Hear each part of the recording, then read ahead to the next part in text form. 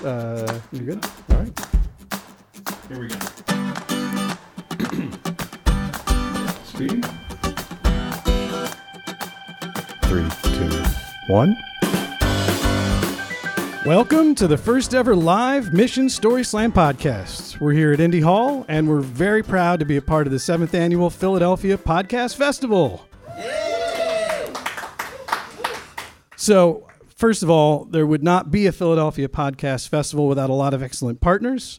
For instance, Indy Hall's Podcast Junto, Tattooed Moms, the National Liberty Museum, the World Cafe Live, New Media Touring, Fireball Printing, Everything is Awesome, the podcast, OB Media Podcasting Services, Philly Banner Express, Tea House Screen Printing, Bridge Set Sound, and of course, the Philadelphia Podcasting Society, the Philadelphia Podcasting Society all worked to make the festival possible. Thank you, everybody. So this podcast is brought to you by PWP Video, and I'm Michael Schweisheimer. I'm the executive producer at PWP Video and Mission Story Slam. We started Mission Story Slam to share the stories of the organizations that we serve at PWP Video. So those include nonprofits, B corporations, triple bottom line companies, and sustainable organizations. So essentially people who are on a mission to make the world a better place. Twice a year, we gather at Yards Brewing in Philadelphia and pick the names of 10 storytellers out of a hat, and they compete for a $250 donation to their favorite nonprofit. The audience also selects a favorite story for a $100 donation. So we videotape those stories for sharing on social media and with friends and supporters. We started this podcast to tell the story behind those stories. We wanted to learn what motivates someone to tell a story in front of an audience, how do they choose a story they were going to tell, and what was the experience like. We also wanted to learn more about the storytellers themselves. But today's a little different. It's special. Since we have an audience with us, thank you for being here. Yay! So we wanted to give you a little bit of a sense of what a story slam can be like. So I've invited two storytellers to join us, Dave Winston and Ashley Tobin, and we're going to have them share a story, and then we'll talk. But if you come to the next Mission Story Slam, which is going to be at Yards Brewing on September 10th, the evening will begin with a host story. So that's not in competition.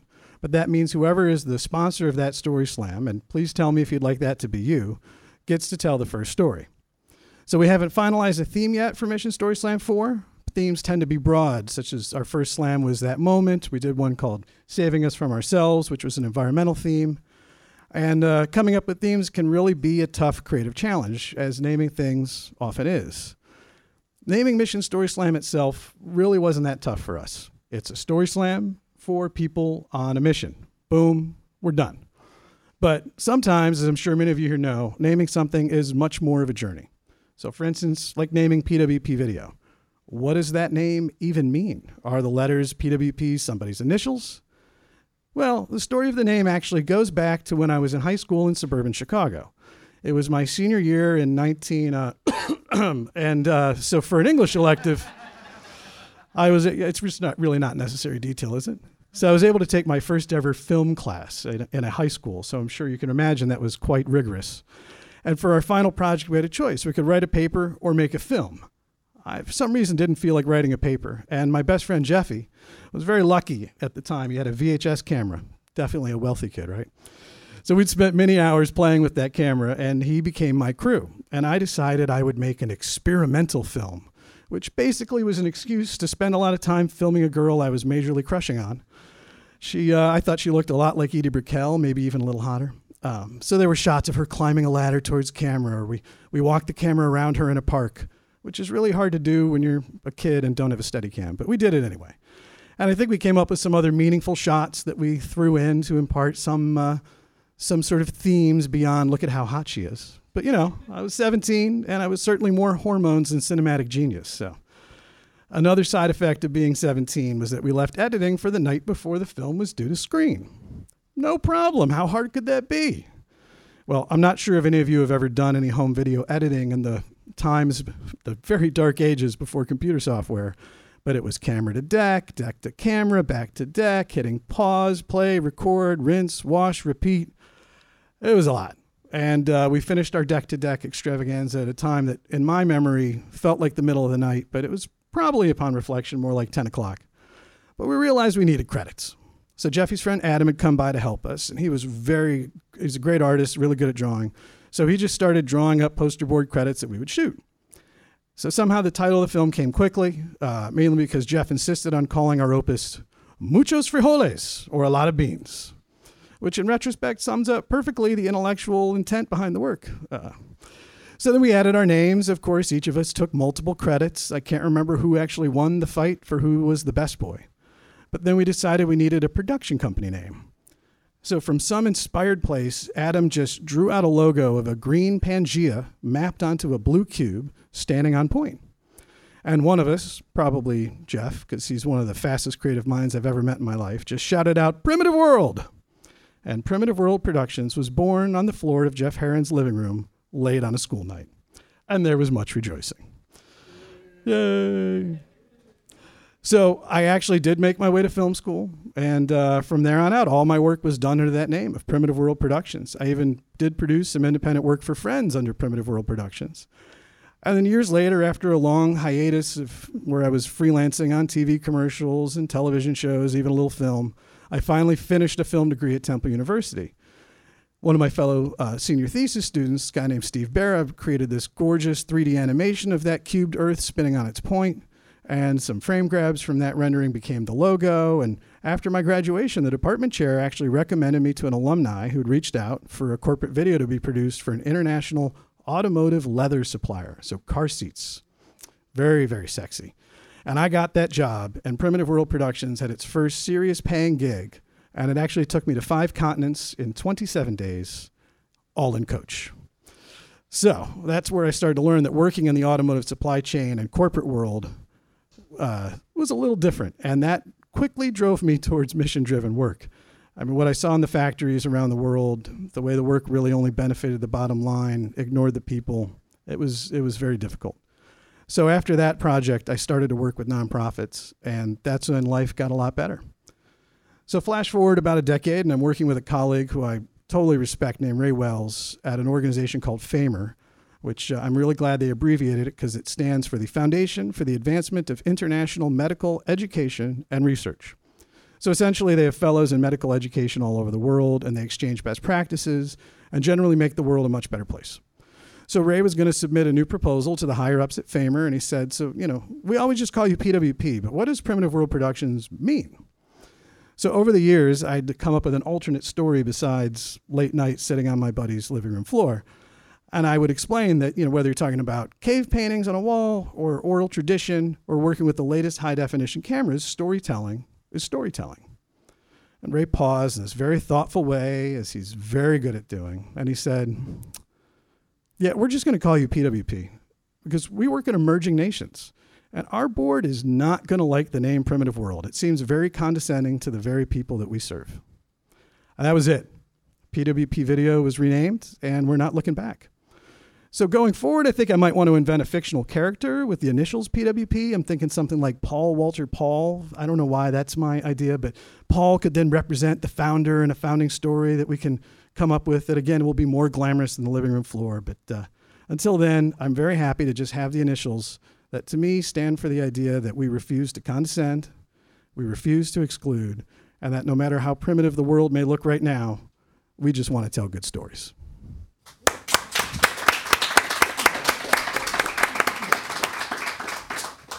The host story is always so much freer and easier, I think, than actually telling a story in competition. And our first guest and storyteller today is someone who knows a lot about that. His name's Dave Winston. Dave is a producer with PWP Video. He has over 30 years of experience in film and video, working on documentaries, news, sports, movies. But the other thing is that Dave has been, in one form or another, telling stories his entire life. And that really was why he's the producer of the Mission Story Slam and the Mission Story Slam podcast. And yeah, let's start out with a story from you, Dave. I've worked in film and video for over 30 years. And the best part of my job is I get to meet the most amazing people. Working on a documentary or a news profile, you get to meet people who, make the world a more beautiful place, make us all smarter, make us all healthier, make us more connected. And when you meet people who have committed their lives to doing that, it changes you. I mean, don't get me wrong, I've met my share of assholes. And if they send a documentary crew to interview you and you're an asshole, you're probably a flaming asshole because, I mean, there just aren't enough documentary crews in the world to interview every run-of-the-mill average asshole. So if a documentary crew shows up and they're profiling you and you haven't done something wonderful, or you're not like the brother of somebody who's done something wonderful, you're probably a douche. One of the things about doing a documentary is you get very close to people very, very quickly. You become very, very intimate. You spend a short amount of time, but a very intense amount of time together. And I wouldn't say that you learn to, you're walking in their shoes, but you make a connection that's a little bit stronger, I feel, than just knowing somebody casually. Couple examples. I'm not a big boxing fan, but I spent some time with Muhammad Ali. First at his training camp upstate. And the first time was at the end of his career when he was still strong and had his powers. And the last time was when he was deep in the throes of Parkinson's. And because of the time we had spent with him before, we were not friends by any stretch of the imagination. He couldn't pick me out of a lineup. But because of the days we had spent together, seeing him with Parkinson's was more like seeing it happen to a close friend or somebody I had gone to school with. When we had been with him before, he wasn't one of those people who treated the film crew like they were invisible. When the camera stopped, he was laughing and joking with us and having a good time, as if we were somebody. And then when he passed, it felt like it wasn't a celebrity. It was somebody I knew, somebody I had shared something with. And it's not only celebrities. I met a man named Bart Kamen, who was not famous. His father was famous. His father was Jack Kamen, the cartoonist for Mad Magazine, whose work I loved as a kid, and his work sells for thousands and thousands of dollars now. And Bart's brother is famous. He's Dean Kamen, the guy who invented the Segway and the insulin pump and about 100 other inventions. But Bart wasn't famous. Bart was a pediatric oncologist. He treated children with cancer. But he was different. He knew that by the time a child with cancer had gotten to him, he had been poked and prodded and stuck with 100 needles and operated on and tested and was just scared to death of doctors. So Bart never wore a white lab coat. Bart taught himself magic. So the first few minutes of your appointment with Dr. Kamen was a magic show. And when he had the kid laughing and having a good time and their defenses were down, he could get the kid to tell him things that the kid wasn't telling his own parents. Because he knew that when you're a kid and every symptom that you reveal to your parents ends up getting you stuck with a few more needles, kids start hiding things. They don't want to tell mom and dad that they have a new symptom because they know mom and dad are going to cry.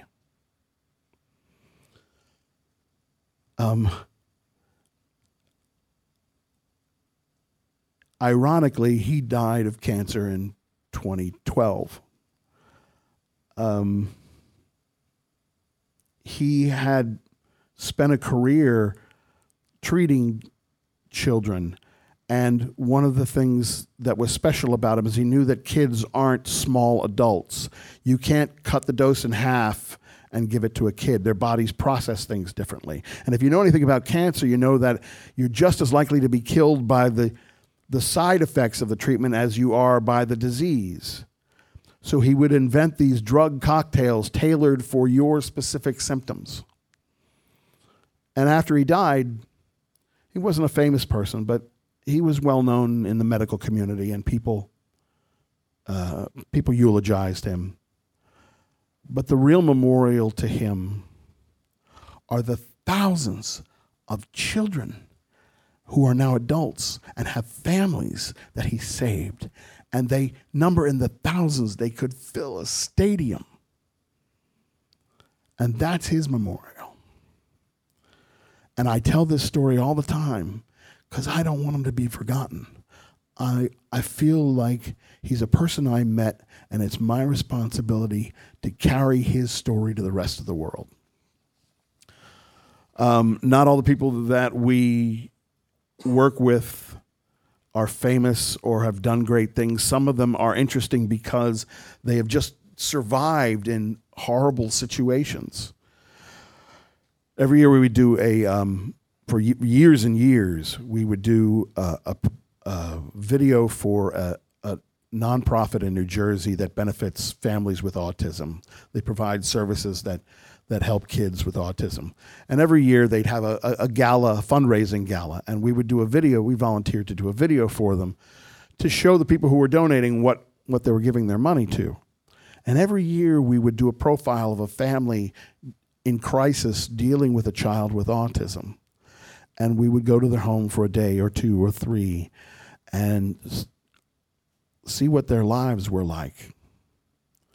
We profiled a family who they had a child whose autism was so extreme he couldn't deal with the external stimuli. He felt every touch was an attack, so he would hit and bite and scratch.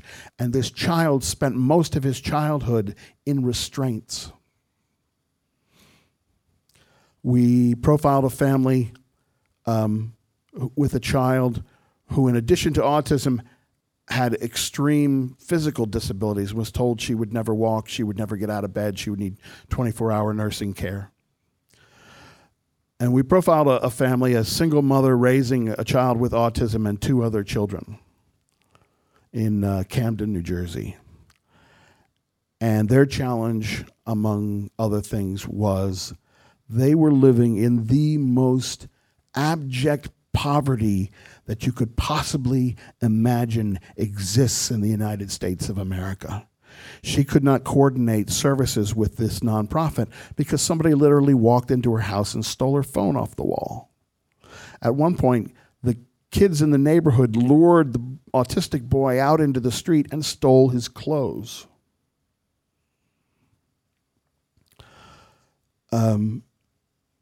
We made these videos, these profile videos, for years and years and years, and the nonprofit grew and grew, and the demand for services for autistic children grew, and they did amazing work.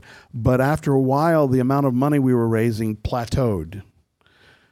It wasn't growing anymore, and some of the people speculated that maybe if we did better videos, they should bring in like a big New York production company and have them make a glitzy video that would get the donors to give more money. And they gave us one more shot at it. And I was really surprised that year. I got a call from the director, and he said, "Yeah, we're not shooting anything this year. I'm going to do a recap of what we've done in years past." They were kind enough to invite us to the gala, though, even though we hadn't done anything that year, and we went to the party. And I don't know if you've ever been to a fundraising gala. It's a lot of rich people sitting around talking, looking to party. And while there's stuff going on stage and they're thanking a lot of people, there's not, not everybody's paying attention to what's going on. But we got to the point in the evening where they showed the video and the lights went down. And they showed short versions of the video of 5 videos we had shot over years. And then at the end of the video, the lights came up, and the president of the organization stood up on the stage and introduced those 5 children who were now adults. And the little boy who had grown up in abject poverty was now working with Wawa through a program that this organization had set up to provide them jobs. He was living on his own. His mother because they were able to take care of him, was able to get a full-time job and get her other two kids, get them all out of poverty and put her other two kids through college. The child who could not stand being touched stood up, smiled, walked through the crowd to the stage, giving everybody high fives. The girl who was told she would never walk stood up and with her walker and her leg braces walked to the stage. She was now living on her own in a group home. And the room was silent like it had never, ever been before. And then one by one, people started clapping, and this place erupted. I mean, it was the loudest, longest applause I have heard in my life, and I've been to a Springsteen concert. It was so loud, it shook the wall, the glass wall of this ballroom. Security guards ran into the room thinking somebody was attacking. And this went on and on and on. And that night they raised almost 3 times their best night previously. We were feeling pretty good about ourselves. We probably had more drinks than you probably should at a work party. They made a lot of money, and the director of development walked over to us at the end of the night and told us they had made over $1 million in the room that night, in addition to all the auctions and other stuff that they do. $1 million in pledges, over $1 million in pledges in the room that night. And she was very gracious. She congratulated us. And as she turned to leave, she said, "I can't wait to see how you top it next year." That's my story, and I'm sticking to it.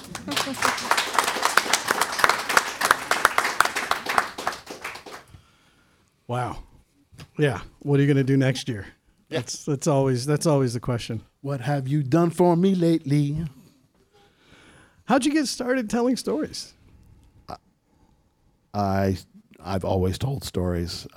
They used to be called lies when I was like 4 in kindergarten. When were they I not would lies? make up a story, and Okay. I had no life experience. I It's had a good thing you I had had to some. make stuff up. You know, I went sailing yesterday down at the lake. You know, I've never been on a boat. I'm 4. Well, how did you decide to make storytelling such a part of your life beyond just spinning yarns and really getting into a life of helping people tell stories on film and then eventually writing? The film business is great for stories, and not just the films that you're making. When you look at a film crew, you see a lot of people standing around. There's a film set is a lot of hurry up and wait. And it looks like people, it looks like a road work crew, that there are people standing around, nothing to do. But what happens is there are basically 2 sets of crews. There are the actors and the directors and the cinematographers, and they work while they're shooting something. And then when things have to be set up, the other crew comes in. And that's what a day is on a film set. We shoot, and everybody stands around, and then all those guys go to work and relight and reset and reprop and all of that, and then they come back at work. So there is a lot of standing around on a film set. And there weren't phones when I started, and there's really, you can't be seen reading a book because, they're paying you. You should look like you're doing something. Stand around importantly. Yeah. Yeah. People tell stories. And these are people who have done amazing things and been amazing places and done all these, and they have amazing stories.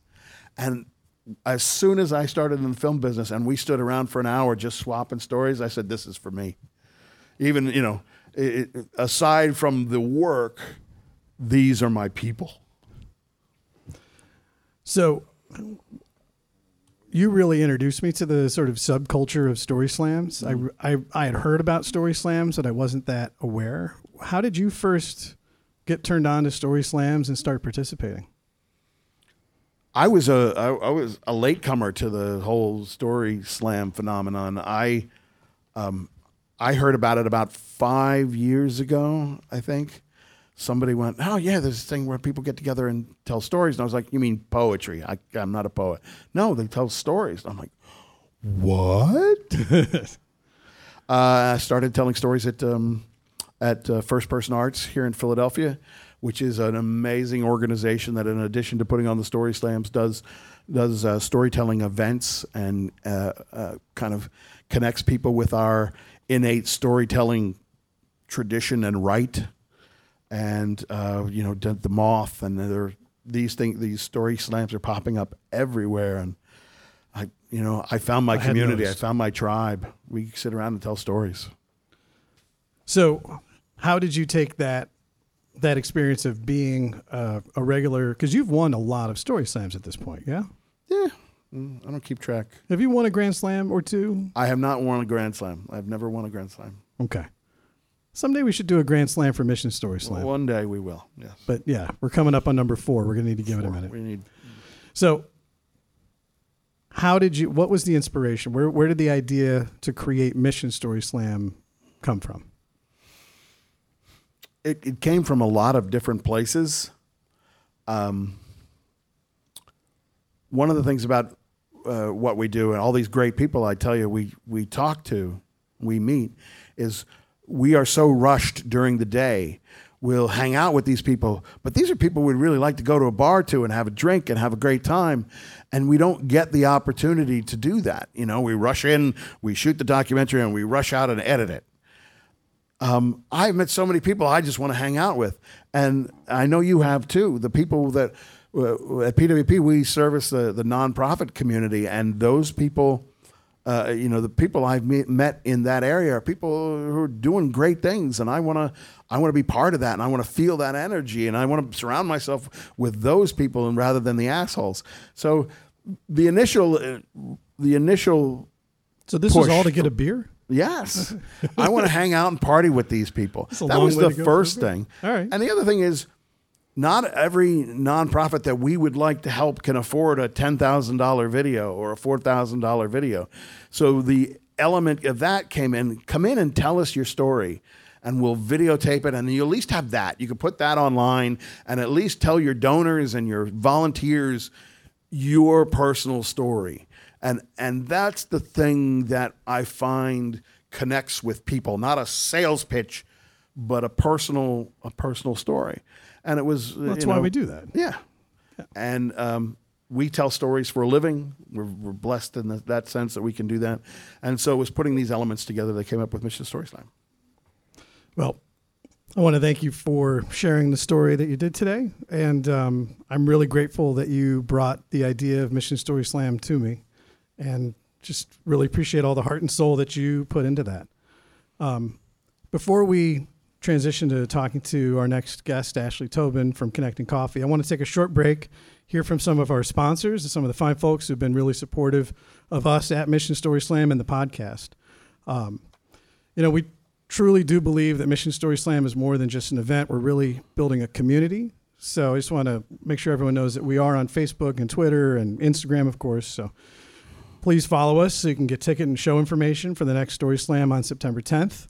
And you can also be added to our Slam mail list. Just go to missionstoryslam.org/contact. And then while you're there, you can find links to all about Mission Story Slam stories and the podcast. You can watch a bunch of backstories. So we'll be back in about 2 minutes with the Mission Story Slam podcast live at Indy Hall for the Philadelphia Podcast Festival. The Mission Story Slam is sponsored by PWP Video. We are video with a mission. For almost 20 years, PWP Video has been designing and building successful communication tools for nonprofits and sustainable businesses. Whether it's a video for your fundraising gala, animation for your social media campaign, or podcasts to raise your organization's profile and spread awareness, PWP Video can help you tell your story in a compelling and cost-effective way. We're a certified B Corp. We understand the goals and the challenges of the nonprofit and sustainable business worlds, and we want to be a partner on your mission. Find us at pwpvideo.com. Hey friends, it's your host, Julie Hancher, and I'm really excited that City Rising is returning for a new season. CUSP, the Climate and Urban Systems Partnership, provided funding to focus on energy, So you'll hear more about that in the next few episodes. Stay tuned to learn what exciting things Philly is doing about energy, how Judy Wicks got arrested twice, and more. Subscribe on iTunes, Spotify, or your favorite podcast app to know when new episodes drop. Also, if you love City Rising, please leave us a review on Apple. That's how people find us. Questions, comments, other stuff? Email us at hello@cityrisingpodcast.com. Connecting Coffee is a chance to meet fellow nonprofit professionals and learn together through shared experiences. The conversation is lively and engaging, and everyone leaves feeling re-energized about their work. Our next gathering is an evening event, Wednesday, August 7th. Visit connectingcoffee.org to join the mailing list. Hi everybody, I am Donna Saul and host of a new show right here on WCHE 1520 AM Fresh Perspective. I'll be joined by a variety of co-hosts, and together we'll tackle topics ranging from metaphysical practices, health, nutrition, gardening, news, trends, and more. You name it, we'll talk it. Join us Monday through Thursday, 10 a.m., right here on WCHE 1520 AM and WCHE1520.com. The talk of Chester County.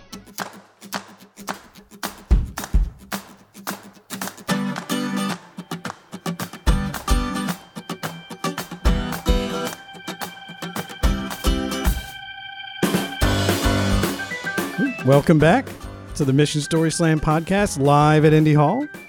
So that last sponsor was from our friend Donna Saul at the Greater Good Project radio show on WCHE. And I just want to say, Donna's show is excellent. It's all about the good work being done by nonprofits in the region. And I really appreciate how great she's been having our storytellers on her show, helping us to promote Mission Story Slam. So if you're in the Westchester area, do definitely check out the show on 1520 AM radio. They also stream it at WCHE1520.com. So I'm really happy I get to introduce my friend Ashley Tobin. Ashley is an impact-driven nonprofit professional with proven experience at generating meaningful connections between partners. She is the epitome of an influencer with the ability to provide solutions and get results through strategic planning, identifying and evaluating business opportunities, coaching staff. She's a former business-to-business leader with the ability to bring people together and organizations into a community. She's a very organized leader with a dedication to problem solving and a commitment to sound fiscal management. And I'm really lucky to have known and worked with Ashley for a lot of years. So Ashley, I know you prepared a story for us today. Yeah, so when you prompted me, I started thinking about why Connecting Coffee exists. So Connecting Coffee is a networking program that I run for nonprofit professionals here in Philadelphia. Shout out to my friend Sue Heckrott at the Independence Foundation. When she worked there, she started a program where nonprofits would come together to talk to each other and bring a lunch and sit in the same room and exchange ideas. When she retired, I took that idea and made it my own. She and I still have lunch and coffees regularly. She knows that I stole this idea, and she fully supports it. I took it into a broader environment. Her audience was limited, where it was just Independence Foundation grantees, and I opened it up to Philadelphia. And we meet about 4 or 5 times a year. And I started it because I realized that there was all sorts of good work happening in Philadelphia, but people weren't talking to each other to make that work, to leverage that work among the partners, so that people moving through these systems could be better served by having, essentially, if you can imagine, a warm handoff from one nonprofit to another nonprofit. So if you were getting services, let's say you're a refugee, an immigrant to the United States, you were getting services at one organization who specialized and had the right language skills and cultural skills to be able to help you in your new environment, and then you had a health problem. Well, what happens when you go to a hospital? Is that organization talking to that hospital or talking to that health center so that you can get great medical care? A lot of times that isn't happening. And so the idea was to have an open environment where we have everybody from frontline social workers to CEOs of nonprofits come together and talk about things that cross all jobs, cross all of the things that we do at nonprofits, so that you can meet people, so that it was not competitive. There was a lot of thinking several years ago, especially, that nonprofits didn't talk to each other because there was competition in the fundraising environment. And so the idea was to take it out of that fundraising environment so that it wasn't about specific projects you were working on or specific people you were serving, but instead we could talk about something else, and then you would get to know each other. So we have topics like fundraising for people who aren't fundraisers, and grant writing for people who aren't grant writers, and volunteer management for people who aren't volunteer managers, because these are all things that people who work in nonprofits have to do no matter what your level and what your job description. And so we have open conversations about best practices. One day early on, we had a group of about 15 people meeting, and one of the people said, I have to leave early, but there's such a great wealth of information here. Let me just ask this question. I'm working with this family who has a housing crisis, but they really need mental health support because there's a dynamic in the family that needs to get resolved. I don't know who to turn to because my specialty is in housing. What do I do? And the woman across the table from her handed her the business card of a mental health organization and said, call me this afternoon because I know exactly who you need to talk to. And then they built a relationship between those two individuals, because that's really all it takes to build bridges among organizations is two individuals, so that they could work together and find services for this family. And the family knew that the worker referring them to the other person knew each other and could be trusted to provide quality services. And a lot of times that's what needs the bridges that need to be built among the organizations. Do you know the impact? Do you know what the result was of that connection? I don't. I just know that it has always happened. In every time that we've had a Connecting Coffee, something like that has happened. Whether it's a legal volunteer services group that is looking for greater cultural awareness, and somebody else has built a program about how to teach lawyers about cultural awareness, and they can share that information. It happens every single time. So I'm glad that you gave credit to your friend you've stolen from. But it seems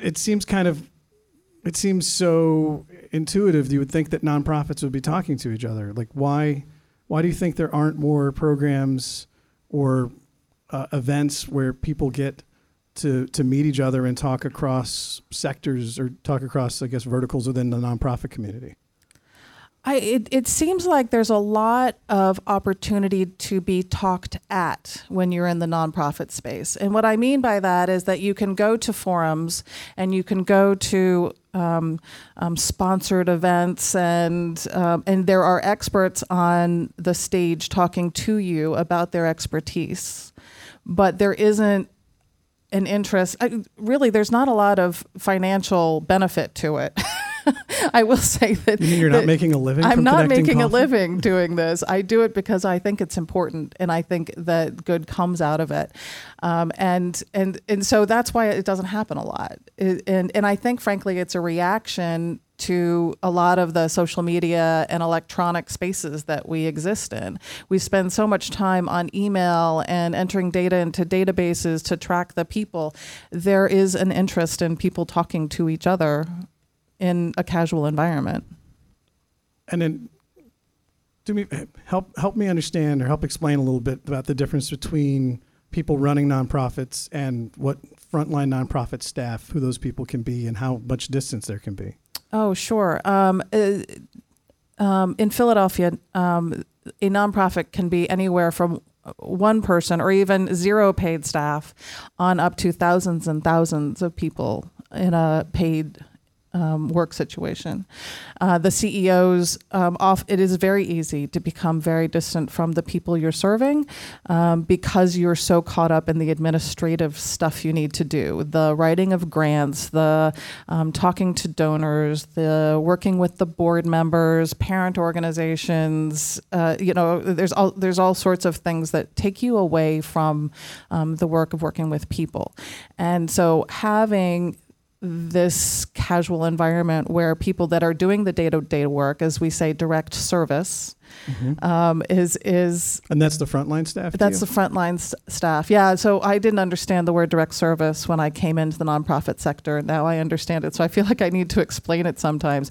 When we talk about direct service, it's people who actually provide services to individuals on a day-to-day basis, whether it's social work or food or whatever the mental health services, whatever it is. Yeah, it's a lot of different things.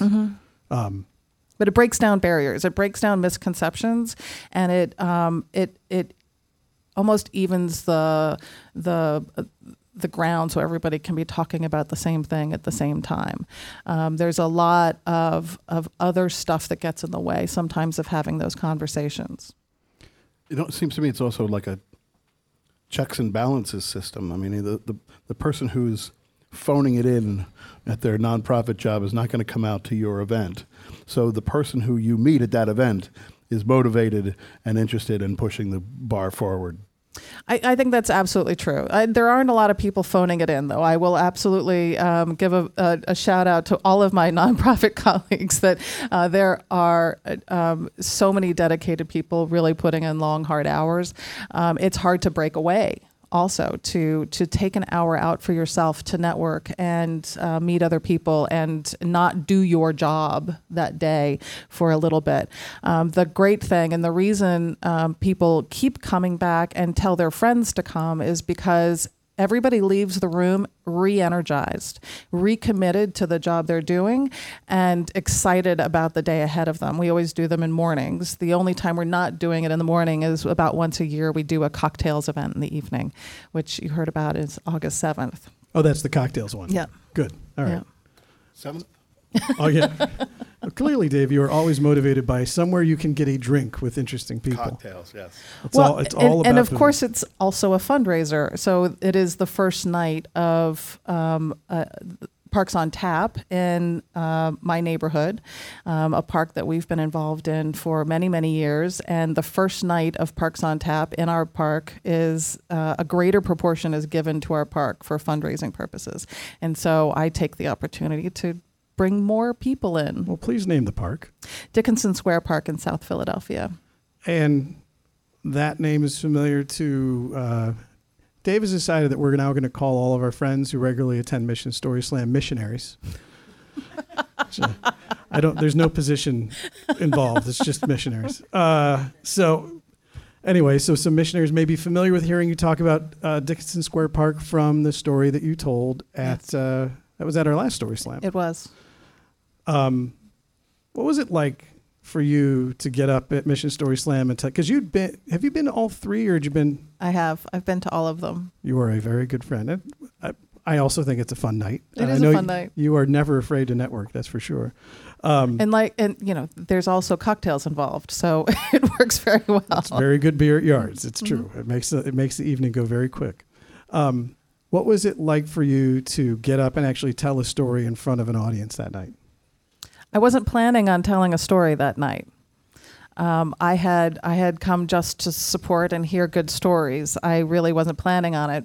But I sat down at a table with a few folks, actually who I had met at previous Mission Story Slams, and was sort of saying, well, how environmental is this theme? And was telling my story about my involvement in our local park and the years and years of stuff we went through in order to get a park renovation. And they stopped me and said, put your name on the list. Yeah. Don't tell us the story. Say it in front of the microphone. And so even less practice. I had no practice whatsoever. But I've told the stories lots of times. And so because we're so involved and it's so part of our DNA now that I've told bits and pieces of that story lots of times. Having the time limit was a little bit challenging, but yeah, it flowed. It happened. Yeah, that's the other lucky thing for me about the host story. Dave doesn't like quack the duck at me or whatever it is that you use as a noisemaker. Use a bell now. Use a bell now. Okay. But some of our best stories have been stories that just appeared. People who hadn't planned on telling us. Our first winner, Karen Singer, came up.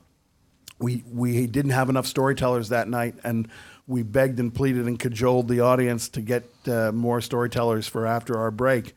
And Karen came up and told a story and very frankly, shared her story of personal abuse. And it was just another one of those moments that we've had where your heart's in your throat and you're just, you're sharing an experience with somebody, a really painful personal experience, and it's nothing like it. But we get that all the time at Mission Story Slam, and it's one of the beautiful parts of what we do. The second half is exciting because everyone's had a few beers and you get new names in the hat. And Karen went on to win that first Story Slam, by the way. She had the Judges Award that night. She did. So back to your experience for just a second. I know you and making connections. After you told your story, were there any new discussions or new friends, or were you able to use the story video?